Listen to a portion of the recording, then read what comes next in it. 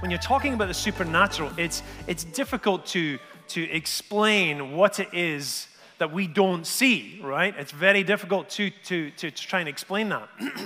And so today, I want to read some scripture. I think it's good to read scripture today. And I think what you're going to see is a conversation between Jesus and Peter. Jesus was the main disciple. He was the top guy, the guy that Jesus decided to hand the church to when he went up to heaven. So we're going to read from Matthew. If you want to read up on the screen, or if you have it on your own phone, or if you're really a Christian, you have your own Bible with you, you can turn to Matthew chapter 16, and we're going to read from verse 13 to 28. When Jesus came to the region of Caesarea Philippi, he asked his disciples, "Who do people say the Son of Man is?" And they replied, "Some say John the Baptist, others say Elijah, and still others Jeremiah or one of those other prophets that we can't remember their names." "But what about you?" he asked. "Who do you say I am?" And Peter answered, "You are the Messiah, the Son of the living God." Jesus replied, "Blessed are you, Simon, son of Jonah. For this was not revealed to you by flesh and blood, but by my Father in heaven. And I tell you that you are Peter." He starts off by saying, "Blessed are you, Simon. And now I'm going to call you Peter." He's given him a different name. And the word Peter is Petros, Petros, which means rock. And on this rock, which is Petra, Petra, I will build my church, and the gates of Hades will not overcome it. I will give you the keys of the kingdom of heaven, and whatever you bind on earth will be bound in heaven, and whatever you loose on earth will be loosed in heaven. Then he ordered his disciples not to tell anyone that he was the Messiah. From that time on, Jesus began to explain to his disciples that he must go to Jerusalem and suffer many things at the hands of the elders, the chief priests, and the teachers of the law, and that he must be killed and on the third day be raised to life. Peter took him aside and went, "Come here, come over here." And he began to rebuke him. "Never, Lord," he said. "This shall never happen to you." Jesus turned to him and said to Peter, "Get behind me, Satan. You are a stumbling block to me. You do not have in mind the concerns of God, but merely human concerns." Then Jesus said to his disciples, "Whoever wants to be my disciple must deny themselves and take up their cross and follow me." Thanks be to God for his word. As we're looking at this scripture here, there's a context to this whole story that's maybe a background context that we don't really get when we're reading this. It says that it was a day when they had arrived in a city called Caesarea Philippi. Caesarea Philippi. Now, Jesus had been traveling around for about 3 years, and we know that he had a ministry for 3.5 years, and at the end of 3.5 years, he was nailed to a cross. And at the end of 3 years, he had been teaching many things with his disciples, and he had done several things. He had achieved several things. The first thing he had done is he had actually healed the sick and raised the dead and done miraculous things. The second thing he had done is he taught about the kingdom of God. The kingdom of God is like. The kingdom of God is like that. It's like this. And people had never heard such deep teaching before. And the third thing that he had done is he had actually taught his disciples how to operate in the kingdom of God as well. And when they went from city to city and region to region, they finally ended up in this little city called Caesarea Philippi. Now, Caesarea Philippi was originally had a different name called Banias, but they changed its name because they wanted to show the union between the Roman Empire and the Jewish kingdom. And so they named part of it after Caesar, and they named part of it after one of the princes of King Herodes, and his name was Philip. And so that's why they call it Caesarea Philippi. But what's fascinating with this area is that it's actually a little town that is right at the foot of a mountain. Of course, this is just a drawing of what they think it would have looked like back in those days. But in the foot of the mountain is this thing. This is actually called the Grotto of Pan, or the Cave of Pan. But it's also known as the Gate of Hell. And throughout history, they've always called it the Gate of Hell, or as Jesus called it, the Gate of Hades. And if you look at this big grotto or this big cave, it's a huge gaping hole, and you can see some people there that kind of give you a perspective on how big this cave was. This is actually where the River Jordan comes out of, that rock mouth right there.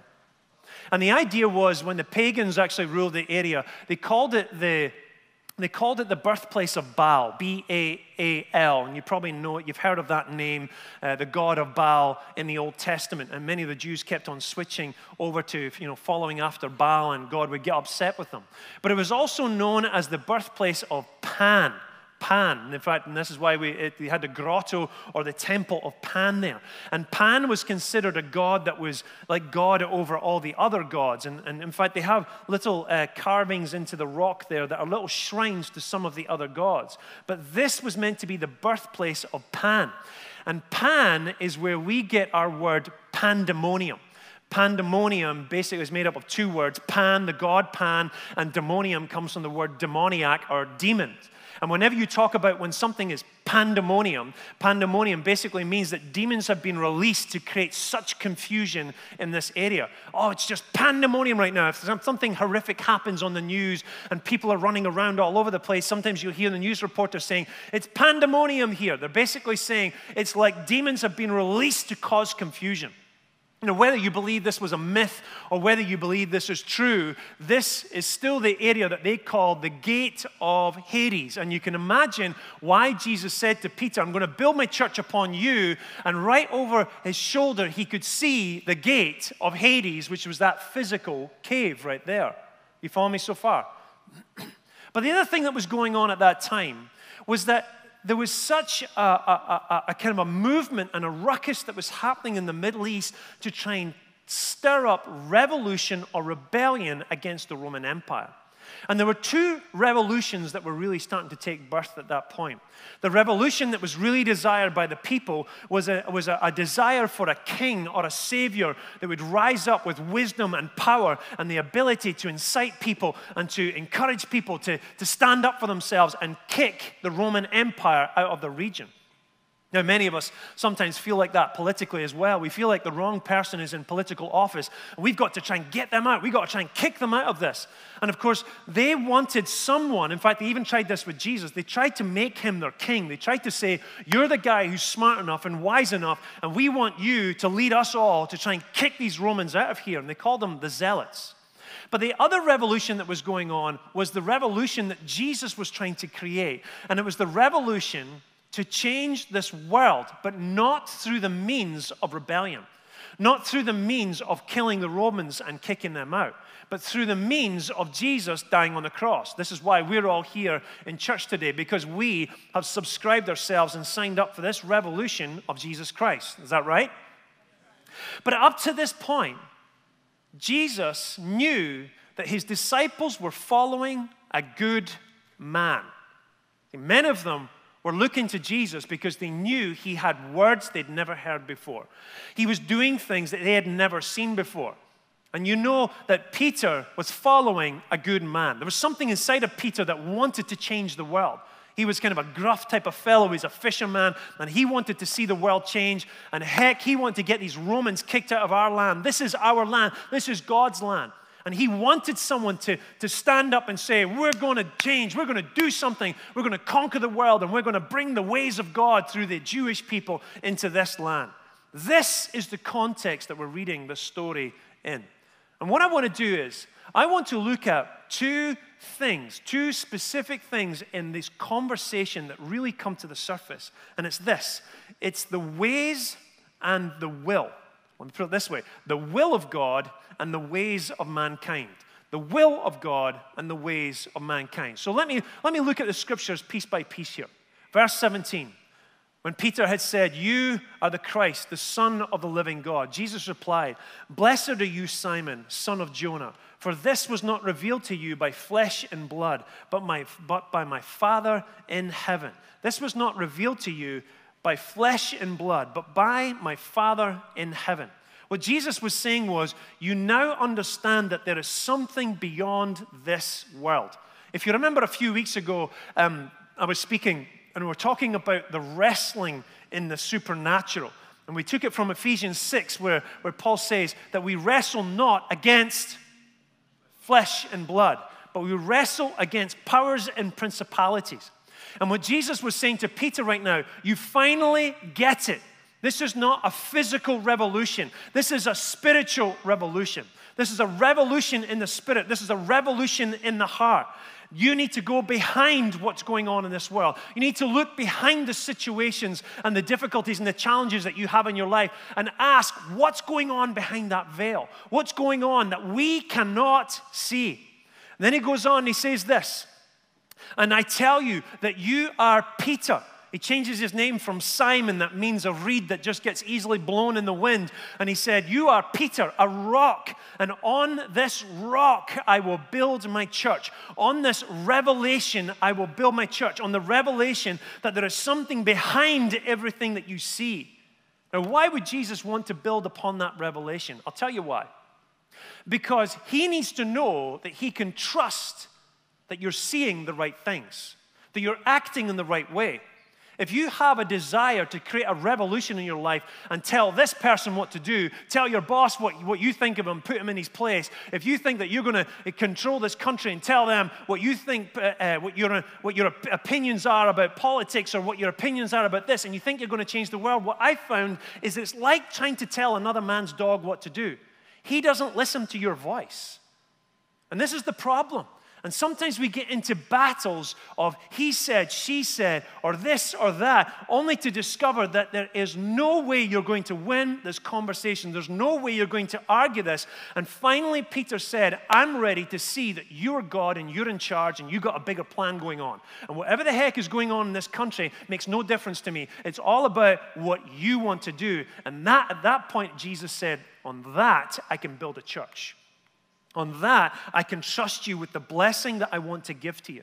And just as he was looking over his shoulder, you can imagine that Jesus could see this cave of Caesarea Philippi, the gate of hell. And he said, and you know what? The gates of hell will not prevail against you.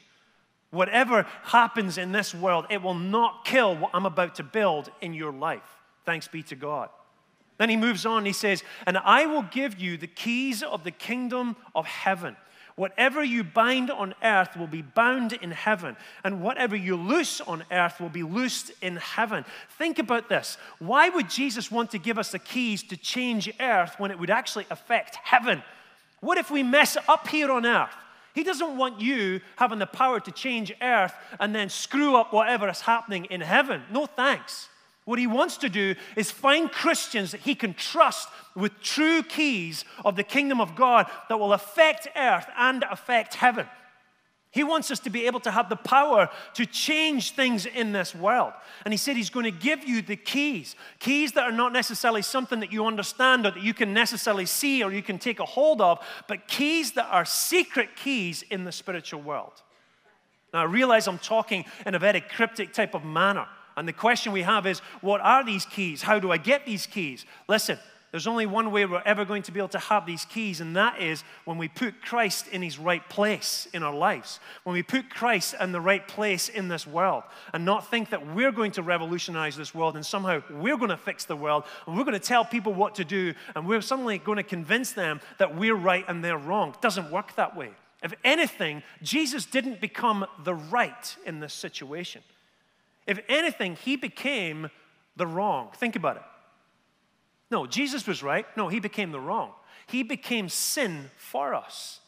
He became the person that died on the cross and became the wrong for us. He didn't demand that he had to be right and we had to prove that we were wrong. He decided he was going to put himself in our place. Are you following me? That's how he connected earth to heaven. That's how he connected us back to the Father, by taking the position of saying, I refuse to be right, but I will allow God to be entirely in control of everything that's going on. Then he moves on to the next conversation that says this. From that time on, Jesus began to explain to his disciples that he must go to Jerusalem and suffer many things at the hands of the elders and the chief priests and the teachers of the law, and that he must be killed and on the third day be raised to life. Peter took him aside and began to rebuke him. Never, Lord, he said, this shall never happen to you. Sorry, I'm laughing because my nephew was watching a cartoon once, and he was watching the cartoon. On the cartoon, the guy went, never! And then his mother said, put your shoes on, Caius. And he went, never! So every time I read the word never, I just hear Caius shouting, never, right? Peter took him aside and began to rebuke him. Never, Lord, never. This shall never happen to you. What just happened here? I'll tell you what happened. Peter was all about the will of God, but he didn't want the way of God. He wanted God's will. He wanted, what's God's will? God's will for you is that you should be blessed. God's will for you is that you shall prosper, is what the Bible says. God's will for you is that you will be a blessing to nations, that you'll be a blessing to your neighbor. But the problem is what we do is we want that will, but we want it in our way. Jesus is showing the key of the kingdom to Peter, but Peter is rejecting it by saying, no, we can't do it this way. Now, here's what I find fascinating, right? Jesus replied, and he said to Peter, get behind me, Satan. You are a stumbling block to me. Listen, I tried this once with my wife. She disagreed with me, and I told her she was wrong, and I said, get behind me, Satan. And I'll tell you, Satan has a right hand. Have you ever tried that before? Can you imagine saying, get behind me, Satan, to your best friend? Can you imagine saying those types of words? I don't know if you go about doing that, telling people all the time, get behind me. Some of you might want to say it to your children sometimes because it seems like they act like Satan, right? But imagine saying this. What was Jesus doing here? Jesus was having a conversation in a different dimension. He was in a conversation where he was looking behind the veil and speaking to that other dimension. Why? Because he saw there was a stumbling block before him. He saw that someone wanted the will of God, but not the way of God. The interesting word with a stumbling block is that why would Jesus use the word stumbling block? The only people that I know that use the word stumbling block is really Christians because it comes from the Bible. This is not a common thing that we use in our vernacular or in our conversations every day. But the reason why Jesus used the word stumbling block is because it was in the law of God in the Old Testament. And it goes like this. In Leviticus chapter 19, verse 14, it says, do not put a stumbling block in front of the blind. Now, that would seem like an obvious thing to not do in life, right? There's a blind guy. Let's put a big stone in front of him, and then he'll laugh, right? But remember, every physical law, every physical thing that we see in this world, there is a spiritual reason behind it. That's what we believe as Christians. And so Jesus said this, do not put a stumbling block in front of me. Do not put a stumbling block in front of the blind. Stumbling block means this. It means offense. It comes from the word scandalon. In fact, Jesus said, do not put a scandal in front of me. Do not put an offense in front of me to make me trip up. Stumbling block is where an offense comes. When you have an offense, you start to get angry about things. You get upset about things. Another way of saying it is that a stumbling block is actually just a distraction that blinds you from what's really going on in the spiritual world. You see, what can happen is you can be at your job and you can be in an argument with your boss, or you can be in an argument with your wife, or you can be in an argument even with God, and you can be having problems in your life where your money's not matching up. You can't pay your bills. Your marriage is not going the way that you want it to. Your vocation is not flying like it should do. All the things that you desire in life are not coming to pass the way that you want it to. And the problem is what we do is we say, why is this not working? You know what I need to do? Maybe I'll go over to God and I'll start praying to God and I'll ask him what I should do about this. And what we do is we start telling God, no. What we need to do is we need to get your will of blessing and put it into my life over here. And so let me give you some example here, right? So I've got my keys right here. Let's say my keys represent my household. They're the keys to my kingdom. They're the keys to my household. And that's here on earth. And then I've got some money here, and that represents my job. That represents the type of income that I have, my bank account that's going on. And I've got some other stuff in my wallet here. Now I've got my health. There's my healthcare plan. That's my way, my plan of looking after my kingdom and my health. And then, of course, I've got my credit card here, which represents my debt. The debt, the things that I owe to other people, that's part of my life as well. And what I do is I decide that I want God, I want you to bless me. I want your blessing, all the blessing that is in heaven. I want it to come upon all my stuff here on earth. But the problem is when this doesn't go according to my plan, then I now have a problem. Wait, God, I thought you said your will was for me to be blessed, but it doesn't look like I'm blessed. It doesn't look like things are happening the way that it should be. And this is where Jesus was speaking to Peter, and he said, listen, you need to stop with this stuff. You need to stop with your plans and your ways on how you're going to do things. Well, Jesus, what do I do about this? How do I take all this, all your blessing, and put blessing onto my stuff? How do I do this? This is what Jesus' answer was. He gave him an answer later on. He said this. He said to his disciples, whoever wants to be my disciple must, what does that word say? Deny themselves, take up their cross and follow me. Now, you see, in old days, and even sometimes even now, you'll get people who have decided to commit themselves to Christ, and they've decided to deny themselves. And the way that they deny themselves is they give up everything that's in the world. What I'll do is I'll just decide that the world doesn't exist anymore, and I'll only live in this limbo between earth and heaven, and I'll try and serve God without having anything in my life. So they'll deny having any ownership of anything. They don't have any spouses, no families. They don't have any cars. They have no businesses. They have no ownership. They become monks. They separate themselves from the world. But I don't think that's the way that God has called us to be. I believe that God has given you things in your life for a reason, for a purpose. He's given you businesses in order to raise your family. He's given you families because he wants to see his family become bigger. He's given you income. He's given you skills. He's given you connections. He's given you bosses for a reason. So how do I connect heaven to earth? Let me show you. It's really easy. I need to deny myself of ownership.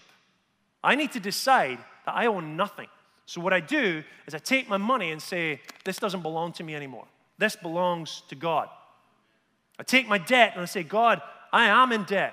Maybe I'm the reason and I'm the problem of why I'm in debt, but I need to decide to give this to you. It doesn't belong to me anymore. It doesn't mean you run away from it and say, I'll have nothing to do with it. No. This is a change of ownership. I'm going to take my health, the problems that I've got with my body. I'm going to stop complaining about how your blessing is not in my life and it's not my way. I'm going to start giving it back to you and say, it doesn't belong to me. You can do what you want with my health.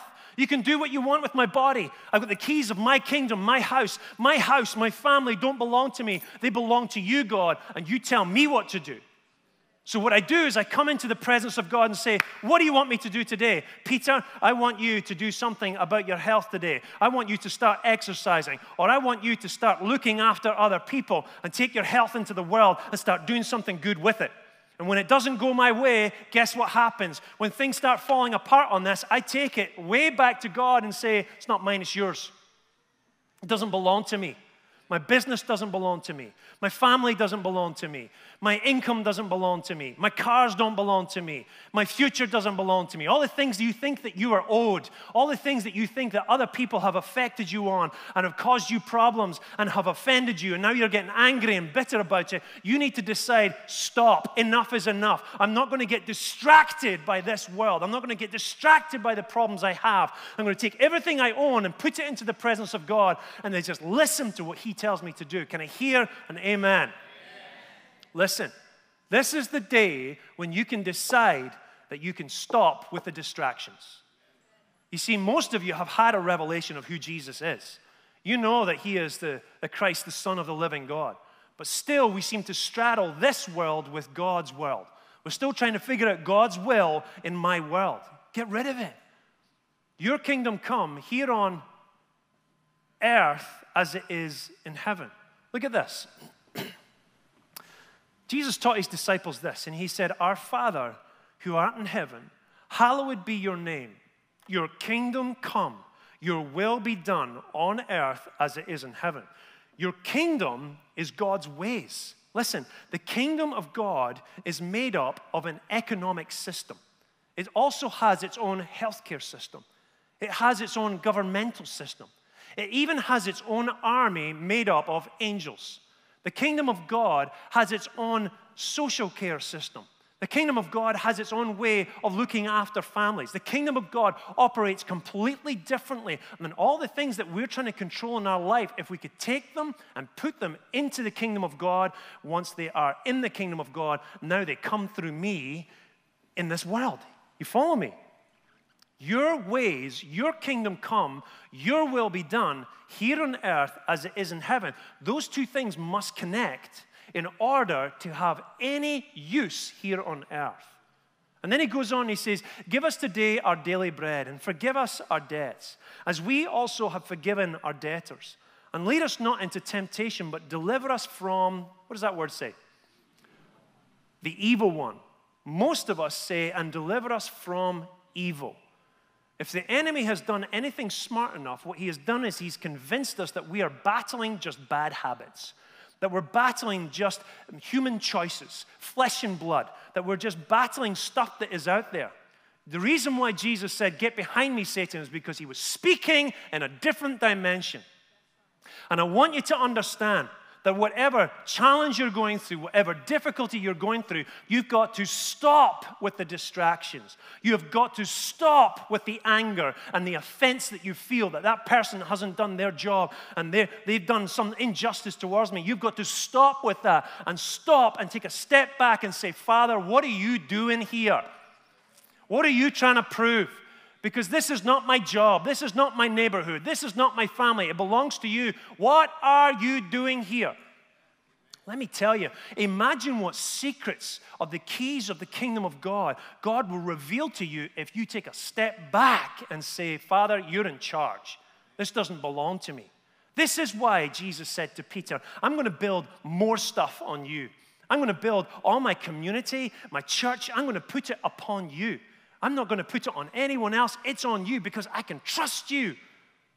God's looking for someone he can trust. Can he trust you? Or are you still complaining? Or are you still being distracted? Are you still being deceived about what your real problems are in this life? And Jesus is going, I don't know what you're talking about. Because all that stuff belongs to me, and I decide what happens in your life. Who's in charge? Is it you or is it me? If I back up, actually, there's a point where, and I can't remember how he says it, but Jesus said to the devil, he said, you don't have the things of God in mind. You have the things of man in mind. So I used to think that the devil had a job to try and make his will come to pass. The devil doesn't want his will to come to pass. He wants your will to come to pass. He doesn't need to do that much work to try and destroy this world. All he needs to do is try and make you think that you've got the blessing of God, but do it your own flippin' way. And he'll take his hands off and goes, all I do is I try and get these humans to do what they want. This whole conversation is about your will. One of the things that I've found when I'm speaking with people who are going through difficult times, who are even maybe struggling with some demonic things in their life, there is one thing that demons have never been able to control in a human's life. Do you know what it is? Your will. A person always knows how to choose what's right, but they choose not to. Pride, arrogance, anger, rebellion, bitterness, desire to prove someone else is wrong is what keeps you in a job you shouldn't be in. Is what keeps you fighting against people you shouldn't be fighting against. Is what makes you lose money, time, relationships, friendships, and even your own life simply because you have to be right. God's not going to reveal your secrets. He's not going to show you the right way until we can be broken enough to say that you are Lord of Lords, you are King of Kings, and everything I own belongs to you. So I'm not going to tell you what to do with it. You're going to tell me what to do with it. You follow me? This is a very simple principle. And I'm going to tell you, at the end of this series about the supernatural, I want you to understand, if you don't get this whole thing of your will, you will never understand the spiritual realm. You don't have to have super amazing information of what's happening in the spiritual realm. You just have to know that you don't belong to you anymore. You have to deny yourself, take up your cross. And the things that God is asking you to do, and you start reacting whether I can or should do them, let me tell you, the only problem that God has got with you is your will. Everything that God is calling you to do or needs you to do, He will back up with His power. He will back up with His kingdom. All the money that you need, all the family support, all the health care, all the power that you need in your life, He will back it up with the kingdom of God. What is He calling you to do? There's a whole economy that is ready to support you in the kingdom of God. There is a whole army that is ready to support you from the kingdom of God. What is God calling you to do? Can you hear me, people? What is He calling you to do? Father, we want to take this time now. We want to gather in everything that has just been said. We want to be like Jesus, where He ended up. He ended up in the Garden of Gethsemane. When He finished with this conversation, He turned towards Jerusalem. He turned towards the cross. He knew fine well He was going towards the very thing that was uncomfortable for Him. But He knew fine well this was the thing that was going to break everything in the spiritual realm. This was the thing that was going to create the real revolution. And as He turned towards that, Father, He was allowing His will to be under yours. And He gets to the garden and He says, Father, I don't want to do this. We thank you, Lord, that Jesus was honest enough to say what He didn't want to do, and yet ended up saying, but not my will, but yours be done. Not my way, but Yahweh. Father, I pray that every person that is here this morning, that you would bring to mind whatever it is that has been a distraction for them this week. Maybe it's busyness. Maybe it's your spouse. Maybe it's your boss. Maybe it's you can't buy the things you want to buy. You can't do the things you want to do. You're going towards Christmas, and it's not really a time that you really enjoy. You're going towards a time in your life that you're not looking forward to. I ask, Father, that you would bring it to their mind so they can now be repentive of it. And they can say, Father, I'm sorry for worrying about that thing. I'm sorry for trying to take control and trying to figure out how I can make it go the way that I want it to. And Father, through that forgiveness, we are now catapulted back into the presence of God. We bring everything we own into your ownership. It's not my problem. It's not my ownership. It doesn't belong to me. It belongs to you. I'm just your subject. I'm your son. I'm your daughter. And Lord, I pray that as we are revealing these things to us, you would give us a peace in our hearts, that we're not looking for solutions to fix everything. We're looking for your will and your way. And we pray that you would give us peace in our hearts to trust that you are in charge of everything. You know what you're doing. It all belongs to you. May God bless you and keep you and make His face shine upon you.